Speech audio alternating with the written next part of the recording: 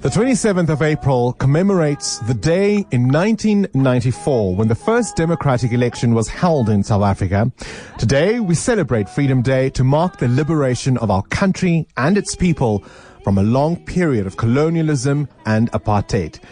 Now, we easily tend to focus on the 46 years of that cruel system, but as we know, the story of oppression begins with the sightings of those first ships that circumnavigated the Cape of Storms, as they called it, in the late 15th century.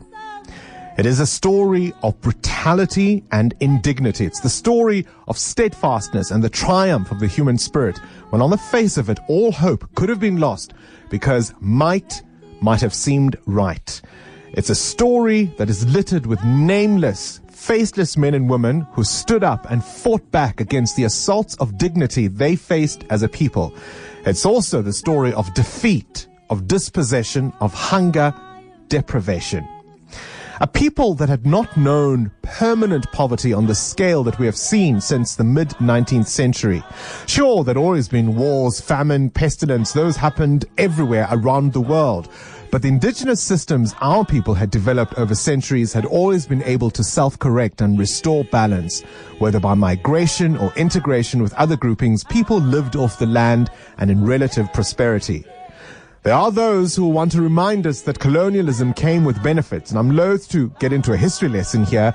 Safe to say, think of it in this way. The arrival of Europeans in Africa was a calamity to the local people, no different than if aliens had arrived on the planet today. Everything about them was foreign. Yet, of course, these weren't aliens. They were strange, they were unfamiliar, but they were human in every sense that we were. And that perhaps was the real triumph of 1994, the idea that we finally had a moment to recognize our common humanity. It's not popular to speak of rainbowism today, and there are valid reasons for that. Remember when Zimbabwe was kicked out of the Commonwealth and Robert Mugabe said, as only he could, he said, well, they can kick us out. Where is this wealth that we have in common after all? Well, there are many today who are asking that same question. Where is this South Africa that we all belong to?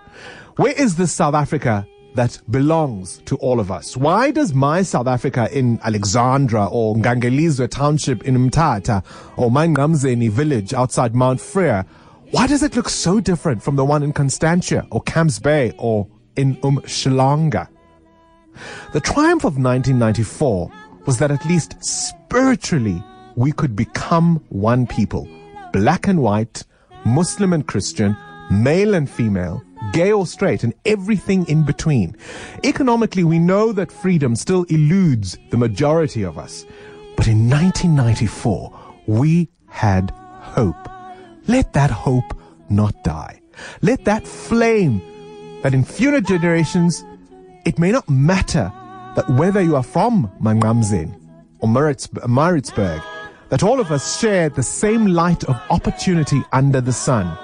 That's what brought an end to apartheid and colonialism. Hope. When against all the evidence, ordinary men and women in small ways carried on to see another day, believing that if not in their lifetime, there might come a day when their humanity might be recognized. And that we do have.